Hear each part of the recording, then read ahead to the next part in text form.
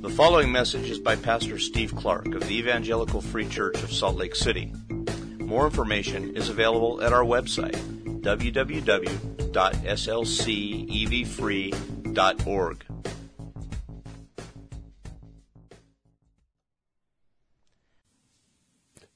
Let's pray.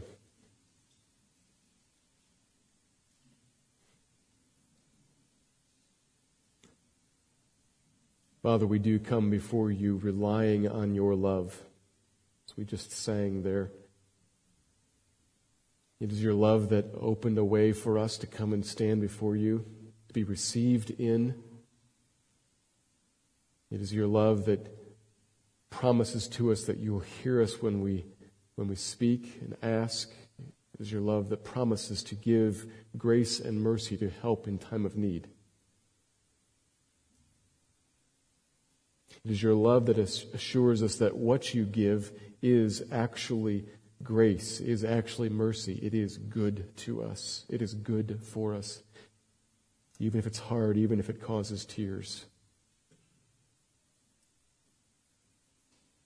It is your love that assures us that one day we will stand in a place where there is no more tear and no more cry and no more anguish and no more hurt.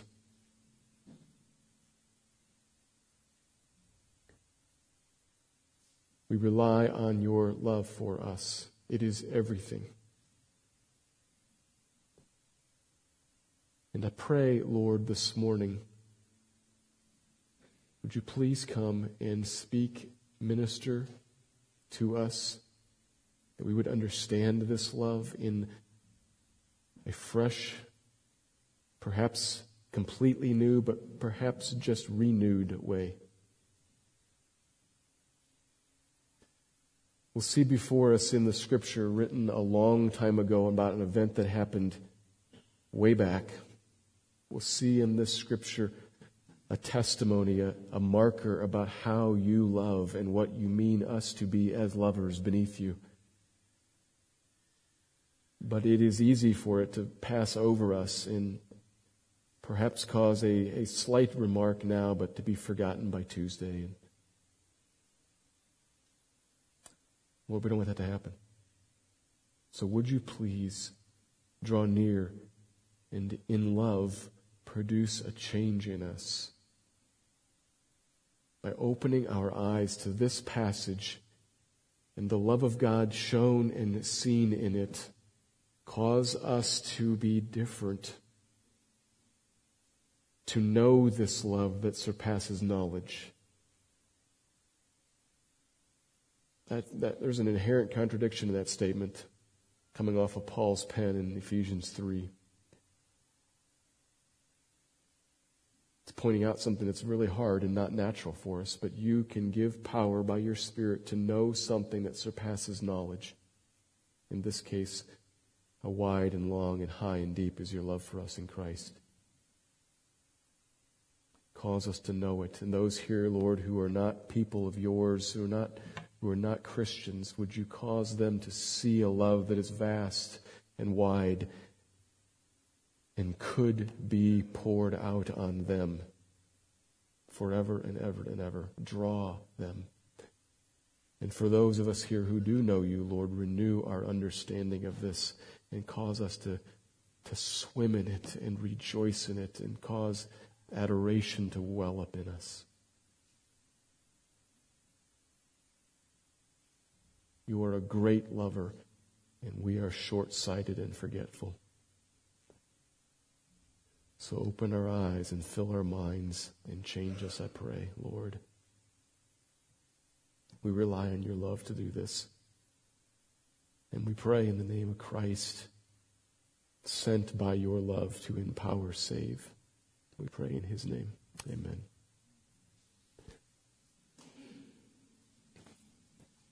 We turn our attention this morning to 2 Samuel chapter 9, and we find here quite the contrast with last week's chapter 8.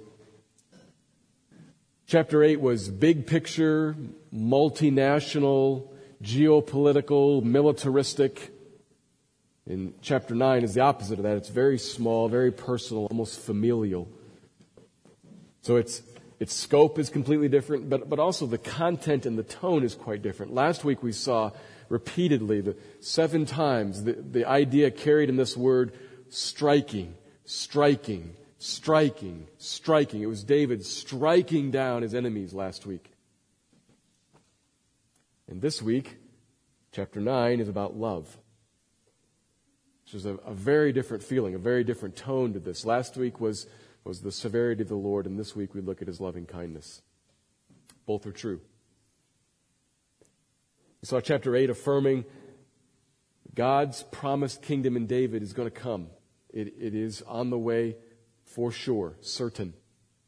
Despite all opposition, despite all who resist it, even violently resisting it, it will come. He's going to exercise power through His king. David in the text, it says twice that God gave victory. God's the one who exercised His power through David to bring in His kingdom. And that was a fearsome truth, one presented to us that we should look at it soberly. It should cause us, all of us, no matter who we are, to look at this and sit under it carefully. If you're a Christian, if you're one who is trusted in Christ, we look at this truth soberly. The kingdom is coming despite all opposition. God in His king will strike down all opposition. We look at that and we should be soberly encouraged, because it is very common for us to look out at everything in the world that is against this kingdom and to say, how in the world can God ever accomplish what He promised? Look at this. Even in my own heart, look at my own heart. How can He ever accomplish what He said He would do in me? And the encouraging thing is, He does it. It comes in a great power, striking down all opposition. That should be encouraging to us. So don't despair. He will bring His kingdom. And for those who are yet on the outside of this kingdom, there's a warning in that, a warning that's mixed with hope. We saw that the tone throughout the chapter is one of striking down His enemies, but you'll recall there was one king who was not struck down. One king who, in the words of Psalm 2, turned to the Lord and kissed the Son, so that the Son's anger would not be kindled against him. And that king found refuge in David. So there's a warning out there that has a little bit of hope. There is a way to find refuge under this king rather than a striking from this king. To turn to Him, submit, repent. If you do, you'll find blessing. And that sets us up to turn to chapter 9 with the altogether different tone of this chapter, where we see some of that blessing kind of unfolded, elaborated on. Depicted for us here in a very personal event that has its roots all the way back in 1 Samuel chapter 20, which we covered a long time ago. Back when Jonathan, son of King Saul, made a covenant with King David. He made a covenant with him, an arrangement. And decades have passed. It's probably been 20 plus years since then. But what was made in that covenant, what was sealed in that covenant, is now coming to pass here in chapter 9. An outpouring of loving kindness on a descendant of Jonathan. So we're going to look at this passage. I'm going to read the whole thing. It's a short chapter of 13 verses. And I'll pass back through it to make sure that we understand the details before making a couple of overarching observations. This is 2 Samuel chapter 9. And David said, "Is there still anyone left of the house of Saul, that I may show him kindness for Jonathan's sake?" Now there was a servant of the house of Saul, whose name was Ziba, and they called him to David. And the king said to him, "Are you Ziba?" And he said, "I am your servant." And the king said, "Is there not still someone of the house of Saul, that I may show the kindness of God to him?" Ziba said to the king, "There is still a son of Jonathan. He is crippled in his feet." And the king said to him, "Where is he?" And Ziba said to the king, "He is in the house of Machir, the son of Ammiel, at Lo-debar." Then King David sent and brought him from the house of Machir, the son of Ammiel, at Lo-debar. And Mephibosheth, the son of Jonathan, son of Saul, came to David and fell on his face and paid homage. And David said, "Mephibosheth." And he answered, Behold, I am your servant. And David said to him, Do not fear, for I will show you kindness for the sake of your father Jonathan. And I will restore to you all the land of Saul your father, and you shall eat at my table always. And he paid homage and said, What is your servant, that you should show regard for a dead dog such as I? Then the king called Ziba, Saul's servant, and said to him, All that belonged to Saul and to all his house I have given to your master's grandson.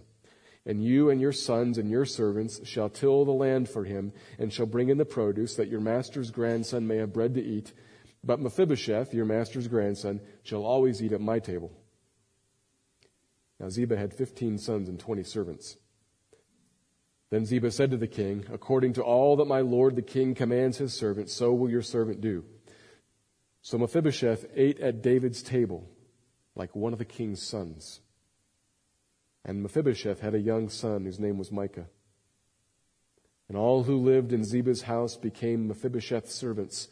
So Mephibosheth lived in Jerusalem, for he ate always at the king's table. Now he was lame in both his feet. Chapter 9. The passage begins by connecting us all the way back to that covenant made with Jonathan. Back when Saul's death wish became publicly known, he'd been after David for a while, but it finally became publicly known, and David was about to flee into the wilderness, and Jonathan, who was the crown prince, he's the oldest son of Saul, next in line to the throne, he knew that the Lord had put his hand on David and had picked David to be the next king instead of his father Saul, and even instead of him himself. Jonathan knew that and was rejoicing in it because he loved the Lord and saw that what God wanted was good and best, so he rejoiced in that, and he made a covenant with David, saying, this is all in 1 Samuel chapter 20, When you come to power, David, when you come to power, if I am still alive, show me the steadfast love of the Lord, that I may not die. And do not cut off your steadfast love from my house forever, when the Lord cuts off every one of the enemies of David from the face of the earth. Jonathan is saying, David, when you come to power, as we both know you're going to, we both know what is the expected, ordinary job one of a new king. Kill every rival. I'm the crown prince. I'm the chief rival. My sons after me are chief rivals. You're going to be king. Don't kill us. Instead, show to me and my sons after me, show to us the steadfast love, the loving kindness of the Lord. That's what was asked of him, and David agreed. And now all these years later, the Lord has cut off all the enemies of David, chapter 8.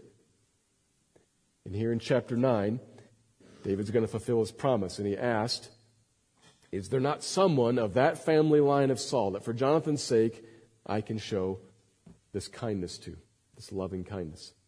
And he gets connected to this man Ziba, former servant of Saul's, on the hunch that Ziba might know where some of them are hiding. Now, the house of Saul, if anybody's left, they're going to be lying low because they're marked men for life. They're not out in public. But he's a servant in the family, so he kind of knows where there is one. He's in this place across the Jordan River. And so when David asks in verse 3, is there not someone of Saul's house that I may show the kindness of God to him? That's exactly the language that Jonathan used back in the covenant. Same words and everything. Very similar sentence. He asks, and David hears from Ziba, well, there is one, a son of Jonathan, crippled in both feet.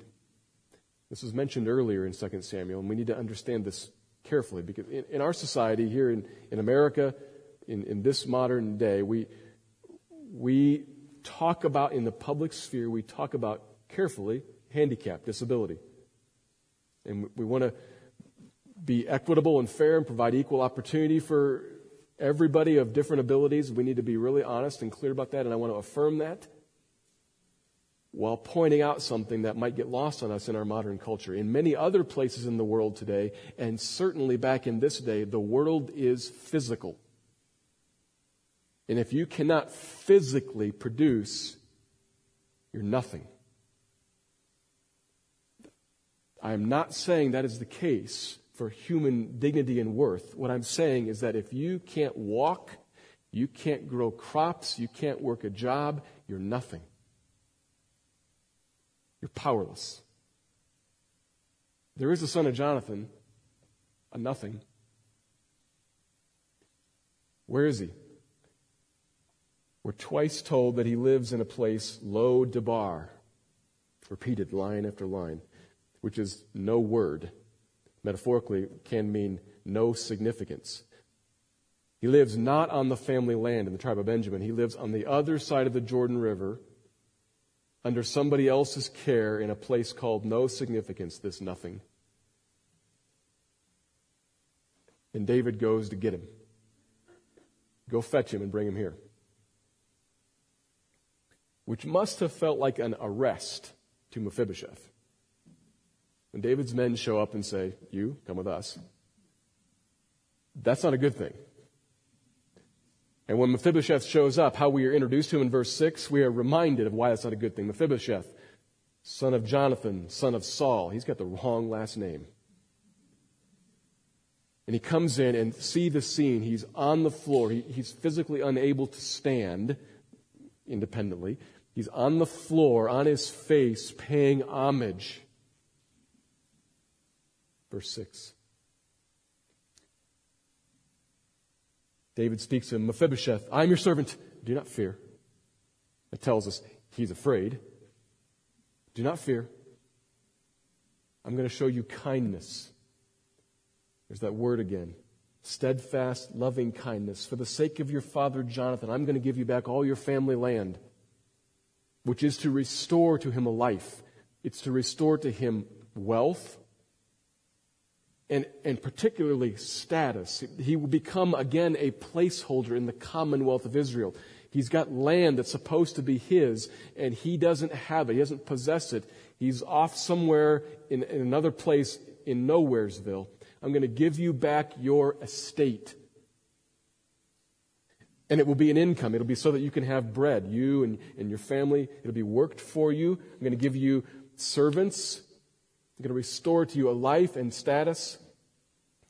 But even better, you shall eat at my table always. Which is repeated, verse 10, verse 11. So Mephibosheth ate at David's table. 13, he ate always at the king's table. It's in there 4 times. He ate as one of David's sons, verse 11.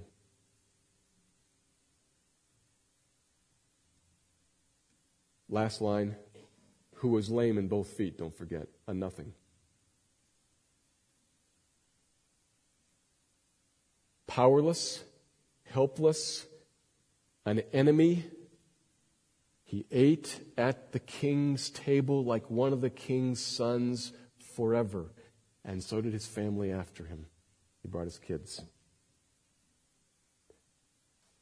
That should sound like something to you. We're going to talk about what's pictured here plainly, but let me sum it up in this sentence. God's king loves undeserving people, and he calls us to do likewise. God's king loves undeserving people and calls us to do likewise. I'm going to make 2 observations to kind of unpack that. First one is this, and I'm putting it to you as a recipient of this love from God. So it's phrased as an exhortation. Receive God's loving kindness which flows through his covenant king.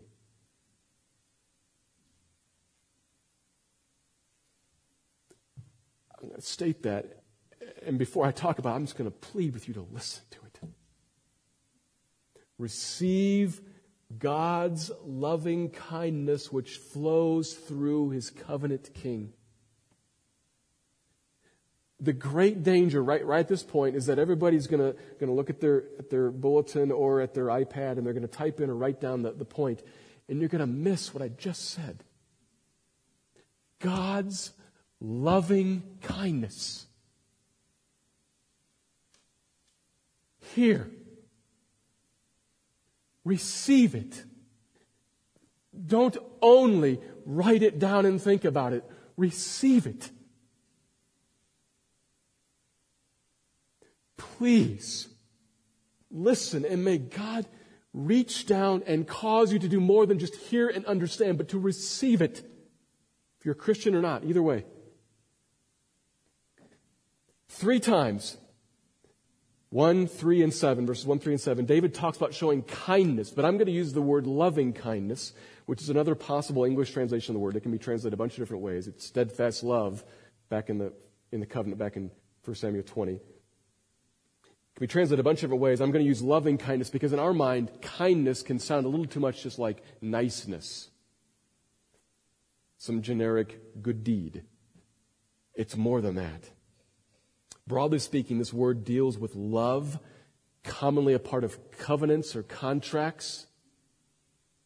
So there's a sense of commitment to it, of faithfulness, of fidelity in it. Often has a note of condescension, of mercy. The one in a contract who's on the position of power on top gives this kind of faithful, good, loving commitment to the one who needs it. Loving kindness, good mercy showing.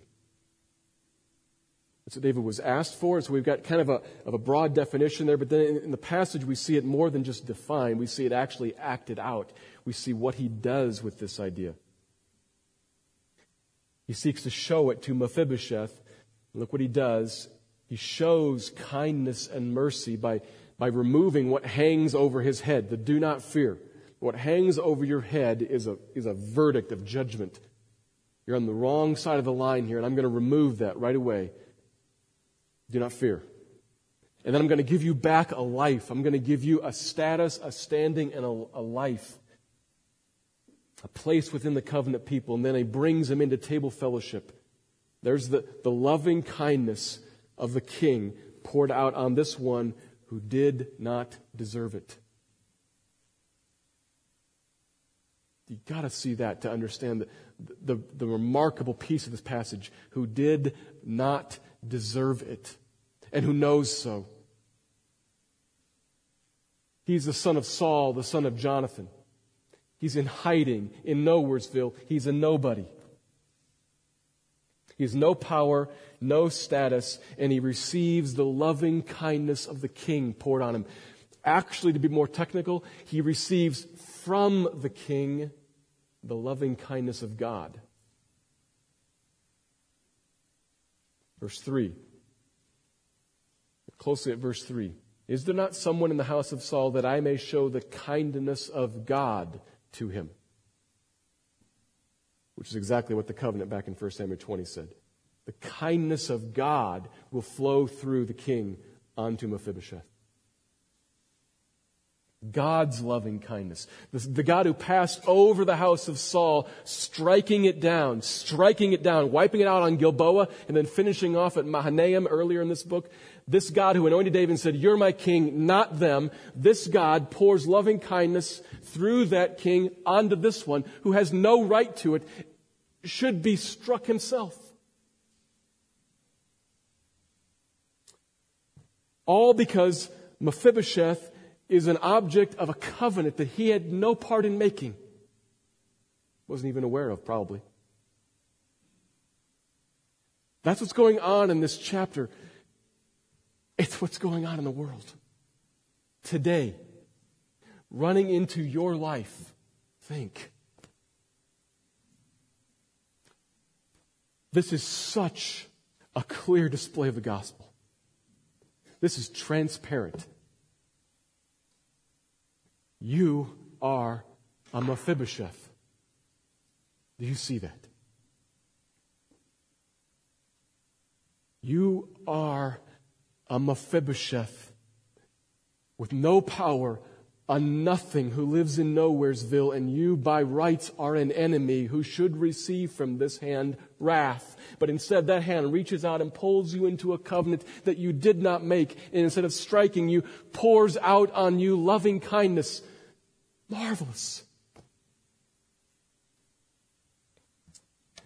Gloriously In Christ, God says to you, I'm going to remove off of you the threat. There is no anger. There is no danger. There is no wrath here. I took care of that for you on the cross before you had any idea. Glorious. Glorious. And then he says, and beyond, I give to you a life. I could just remove off of you wrath and then leave you to your devices, but I give to you a life. You, Christian, the object of this covenant made for you in the King, He gives to you a life. He walks with you every moment, through every day, in every circumstance, taking care of you, providing for your needs, blessing you and blessing you and blessing you. It is marvelous. And that's nothing by comparison. What He's really done is He's brought you into His presence and seated you at His table, seated you at His table to eat with Him at His table, seated you at His table to eat with Him at His table as a son, seated you to eat there at His table forever.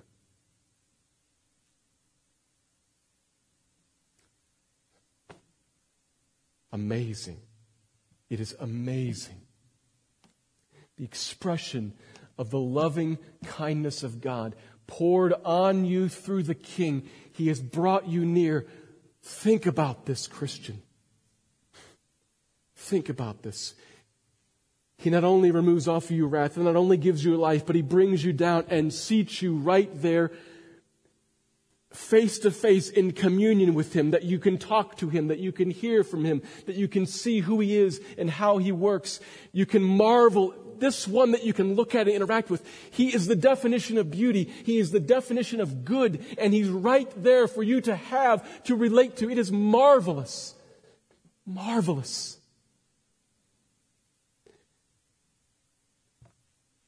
Love is marvelous. And it is not just affection. This loving kindness, removing of the penalty, giving you a life, bringing you into communion with Him. It is not just about affection. See, in all of that, there are real, tangible blessings given to you. Good things done. Mercies provided.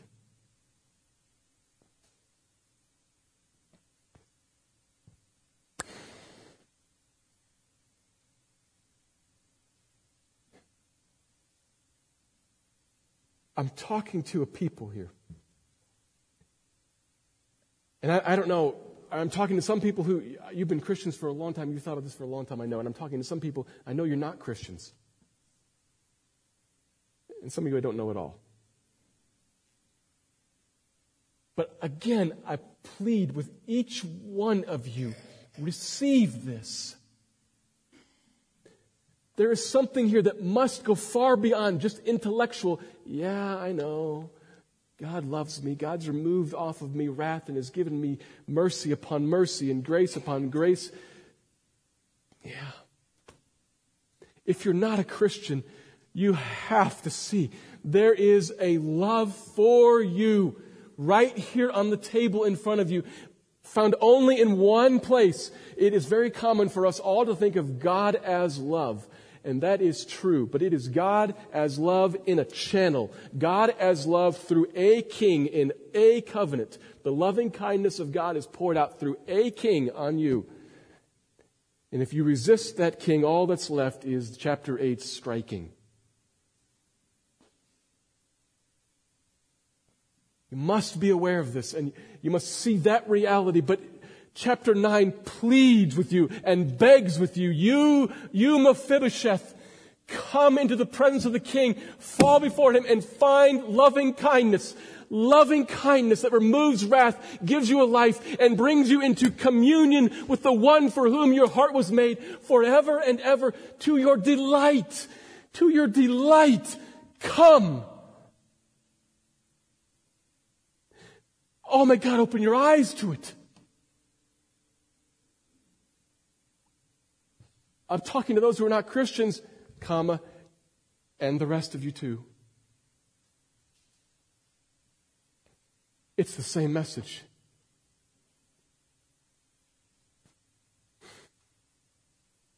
There is a great tragedy in the Christian church.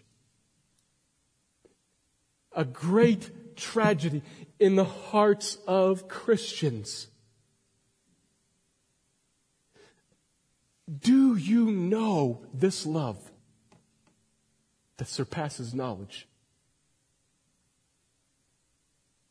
This loving kindness that is more than just an affection that says, I am fond of that one, but no, actually engages to pour out kind mercy, faithfully securing you, never letting go of you. Do you know that? Many of us don't, which is why Paul prays in Ephesians 3. You can look at this later, write it down. Ephesians 3, end of the chapter, maybe 17, 18, 19, 20, follow on through there. He prays there that God, by His Spirit, would give strength to Christians. He's praying for the church. That God, by His Spirit, would give strength to Christians. For what purpose? To resist sin? No. It's a good thing, yeah. That's what he's talking about. Strength to Christians to be effective witnesses? Nope. But that's a good thing too. Strength to Christians, we work through the argument, that they would be rooted and established in love and comprehend the breadth and depth and height and length of the love of God for them which surpasses knowledge. Paul says you need the Spirit of God to give you strength to know the loving kindness of God on you.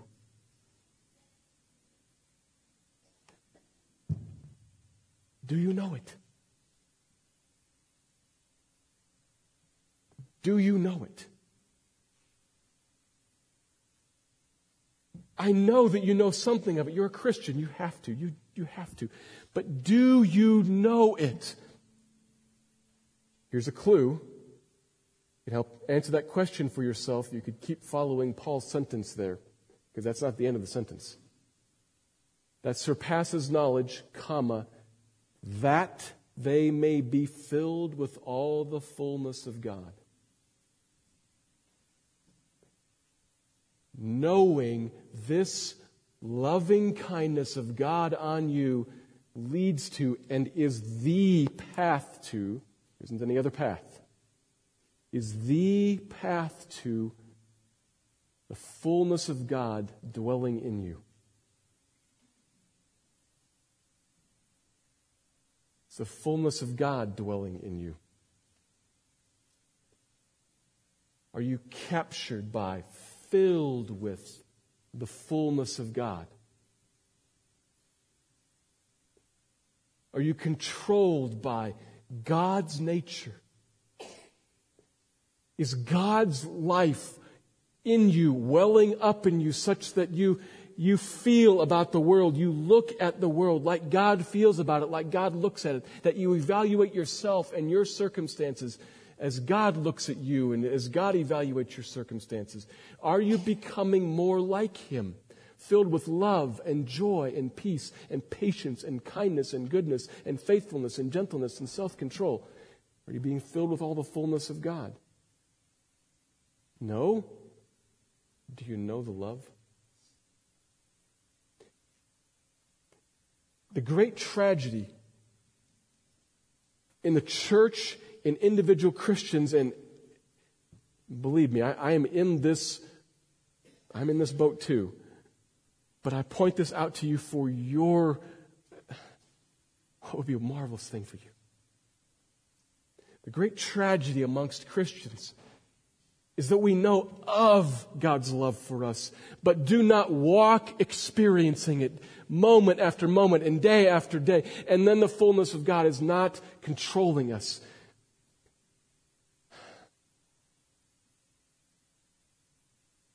So what do you do about that? Paul prays, Spirit of God, give them strength. So I pray that the Spirit of God would give you strength, would would give you a power in your mind to take hold of yourself and say, what's going on here? And what's true about God and God's attitude towards me? How does the Lord look at me in Christ? What is His loving kindness? What is His mercy? What does His faithful commitment to me look like? You would take hold of yourself, match those things up, and believe. That's a work of God in you. So I pray for that. Pray for that. But what you also can do is you can take the Word of God and read it and see what it is He says about you, how it is that He feels about you.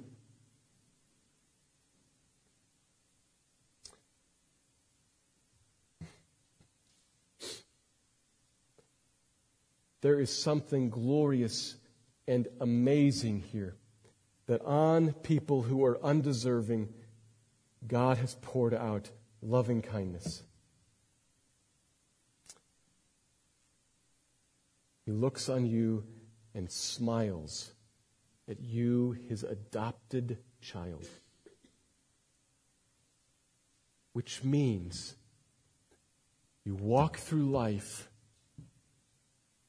and it is okay.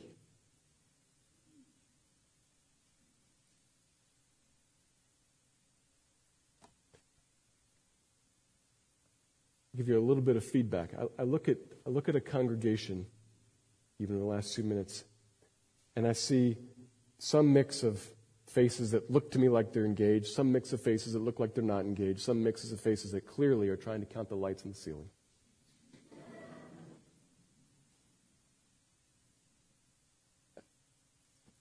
I don't berate you for that, but I encourage you. Somebody, not me, somebody is talking to you about life right here. Not me. Somebody is talking to you about something that if you would grab hold of this and take it with you through your days, it would change everything for you. You would go to the doctor and you would hear, it's cancer. It's inoperable. You've got 6 months or whatever. And what would flood into your mind as the fullness of God fills you is, okay, the loving kindness of God remains on me, has removed off of me wrath, has given me a life, and means for me to use this to His glory and my good. That's what I've been taught. I actually believe that. God looks on me even in this, in loving kindness, and means to do me great good. It is not just an affection. Human affection, you realize the difference here. Human affection, if I actually love you, I might not be able to do anything about it. You might just have cancer and you might just die, and I might just say, well, I'm really grieved by that, I'm sorry. The love of God for you says, I am in control of that, and I am doing something with it for your good, to bless you. This is about life.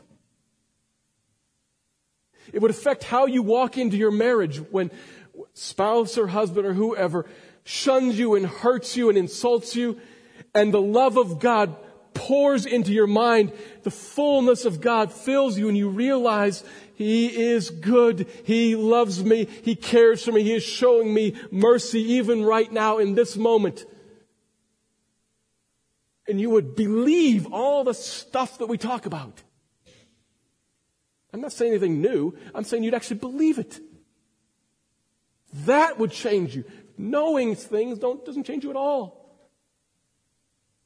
You would believe it. And you would not fear. And you would not cringe.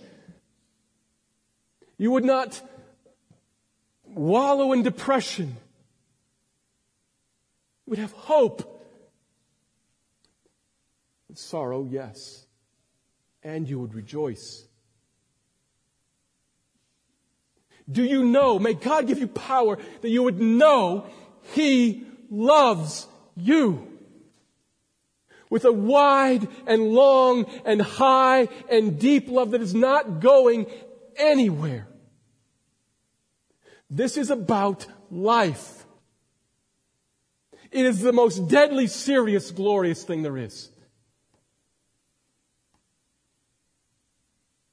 Do not treat it lightly. It takes strength to know it.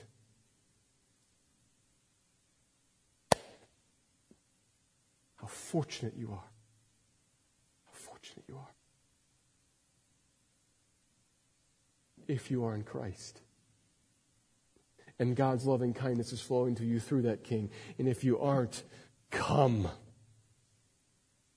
Come and be forgiven and be loved.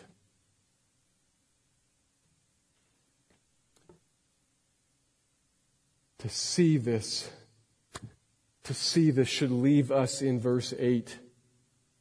What is your servant that you should regard me like that? A dead dog that I am. It is amazing. It is amazing. And it calls for a response. Here's the second observation then. Seeing what has happened to us, we also see in the passage what we should do. So let me express the second observation like this. Love, then, because he first loved us. I'll put it personally to you. Love, then, because he first loved you. We look at David and we see what he does, and we see in that, here's how the kingdom works. Here's the king, God's love pouring through the king on the undeserving. This is what the great king, the anointed great king, the Messiah, the Christ is like. We see, we look at David, there's what it's like to be like Christ. And then you could kind of turn it and see, we look at David and see, if I want to be Christ-like, there's what it is to be Christ-like. To pour out this love that I have received, to be a conduit for it. Or I could approach it differently and say, Mephibosheth collapses the second time before David in verse 8. Amazed at what he just heard in verse 7. What is your servant that you should show regard for a dead dog such as I? Does that remind you of any other place in the recent Bible? A couple of chapters ago. It's very similar to David's response after he hears from the Lord his covenant love poured out on him in the middle of chapter 7. And David goes in and sits down before the Lord. Who am I? That you should talk about this for me. Very similar. David heard of the covenant love of God for him, and then turns a couple of chapters later and says, is there someone that I can pour that out on? Mephibosheth.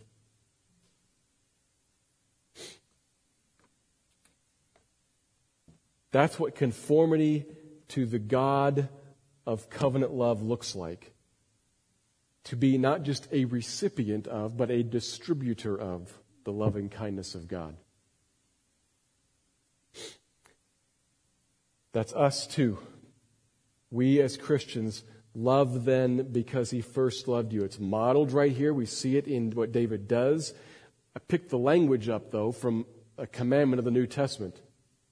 1 John chapter 4, verse 7 or verse 11 or verse 19. It's everywhere there.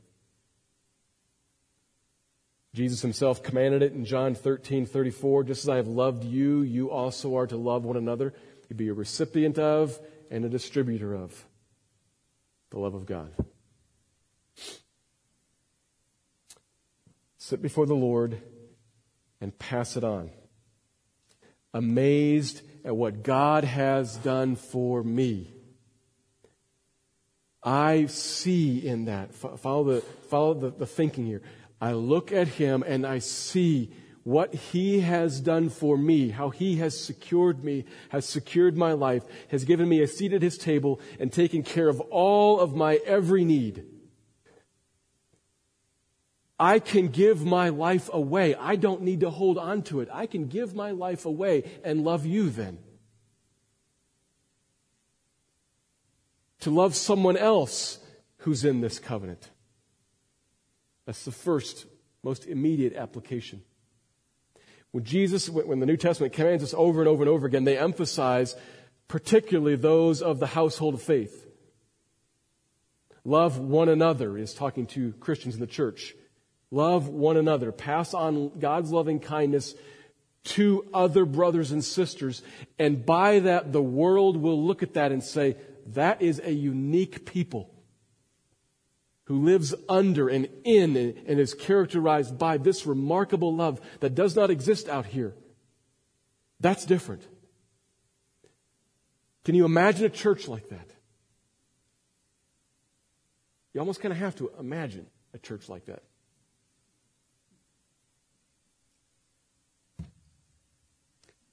Maybe there's some call for repentance there. And an exhortation to look back again at how it is that God has loved you. As you look at how God has loved you, there's something in there that frees you from the need to love yourself, to take care of yourself, and to give it all away. To love the people of God in the community, and not just the people that we like already. It's love poured on the undeserving. And in our eyes, we are often, it is, let's be honest, it is easier to love some people than it is to love others. That varies depending on who's talking. But it always is easier for us, for me, to love somebody than it is to love somebody else. That's always the way it is. Why? This other person is going to require something of me that's hard to give. Unless my life is already secured somewhere else. To love the undeserving, to love the hard. I'm not trying to erase the realities of different personalities. I'm probably always going to connect with certain people a little easier, and there's something in God's design for that. Okay? So don't hear me to say we all should treat everybody exactly alike. We are different by the design of God. That's okay. However, I encourage you, guard yourself against using that as an escape valve to not give yourself away to people that are hard. That's what's remarkable in the church. Everybody out there gives themselves away to people who are easy.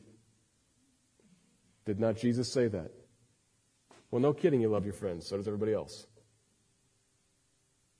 The church, the mark that's unique about the church is that we love difficult people. And, you know what? May be the means by which the difficult person grows and becomes a little less difficult. You might be used of God to help this person understand God's love for them or for him or for her.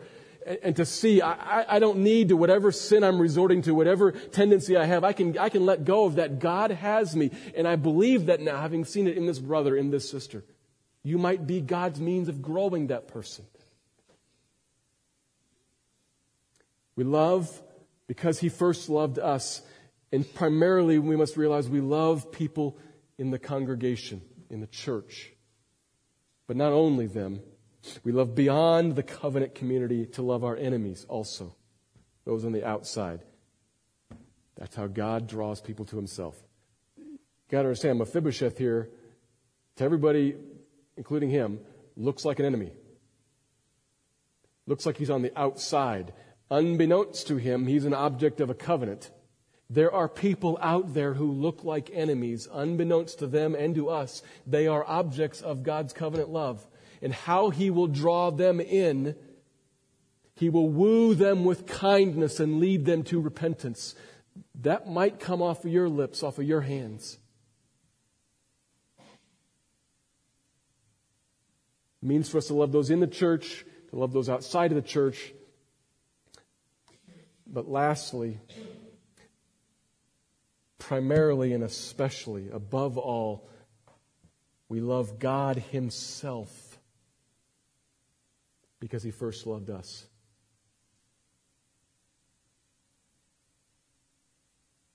Do you ever find yourself in a worship setting, maybe an hour ago in this room, singing along to the songs? I like this one. This one, not so much. This one's too fast. This one's too slow. Not enough or too much electric guitar. Whatever. Or reading your Bible all by yourself in your basement and just reading it. Ever find yourself there? Of course you do. We all do. What's not going on there?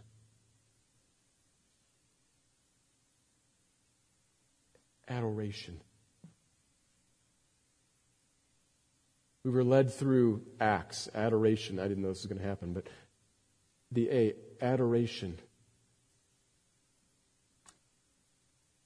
I just ask you to think back a minute. Were you mouthing words of adoration, or were you adoring?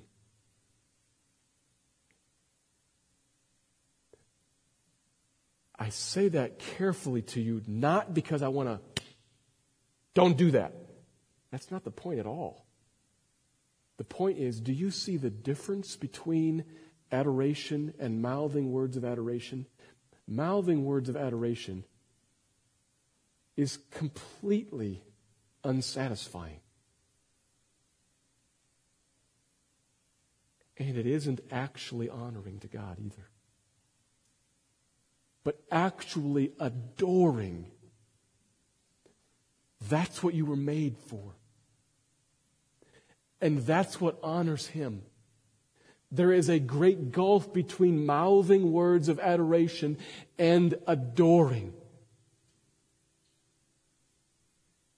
How do you get to adoring? We love because He first loved us.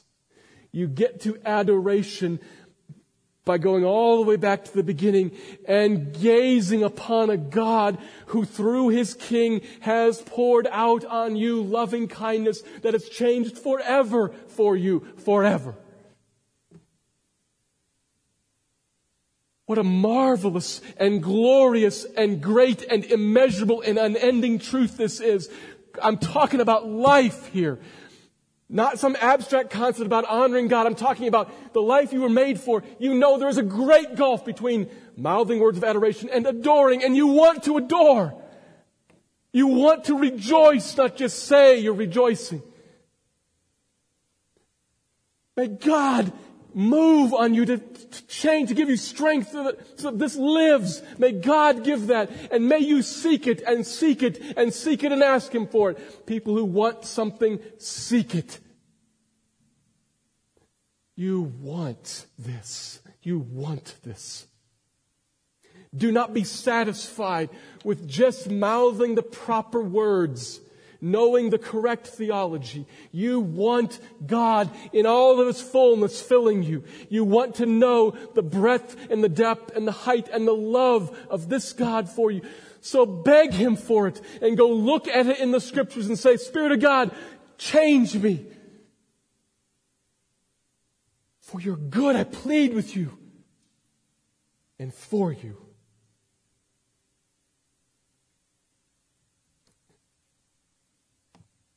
This is a God who in unending mercy and grace has brought you near and seated you at His table and smiles on you every moment, even through your sin.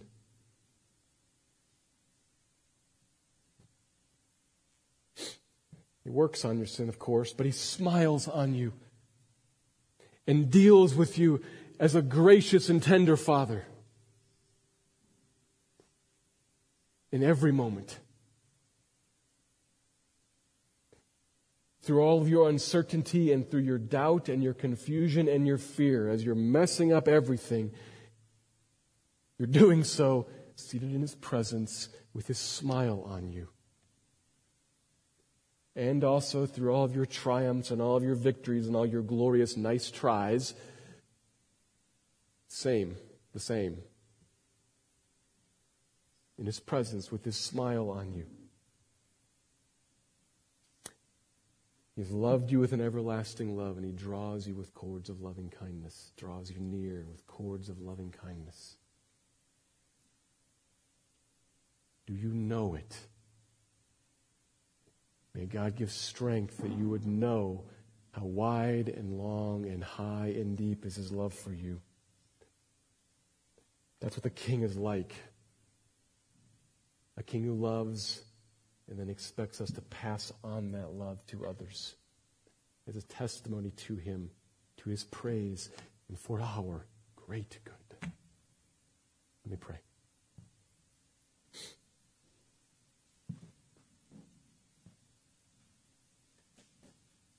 Lord, we simply ask for power by your Spirit to teach us that which we don't know, to give us strength to comprehend that which surpasses understanding. So Paul prays, that's what we pray. Do that in your people here, Lord, Christians. Do that in those who are not yet Christians. I pray, draw men and women to you. Show your great love for us. We look to you in hope and in thanksgiving. Thank you, Lord. Amen.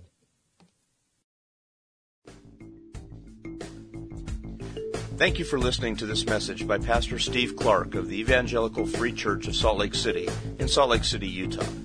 Feel free to make copies of this message to give to others, but please do not charge for these copies or alter the content in any way without permission. We invite you to visit our website at www.slcevfree.org or call us directly at area code 801-943-0091. Our mailing address is Evangelical Free Church of Salt Lake City, 6515 South Lion Lane, Salt Lake City, Utah, 84121.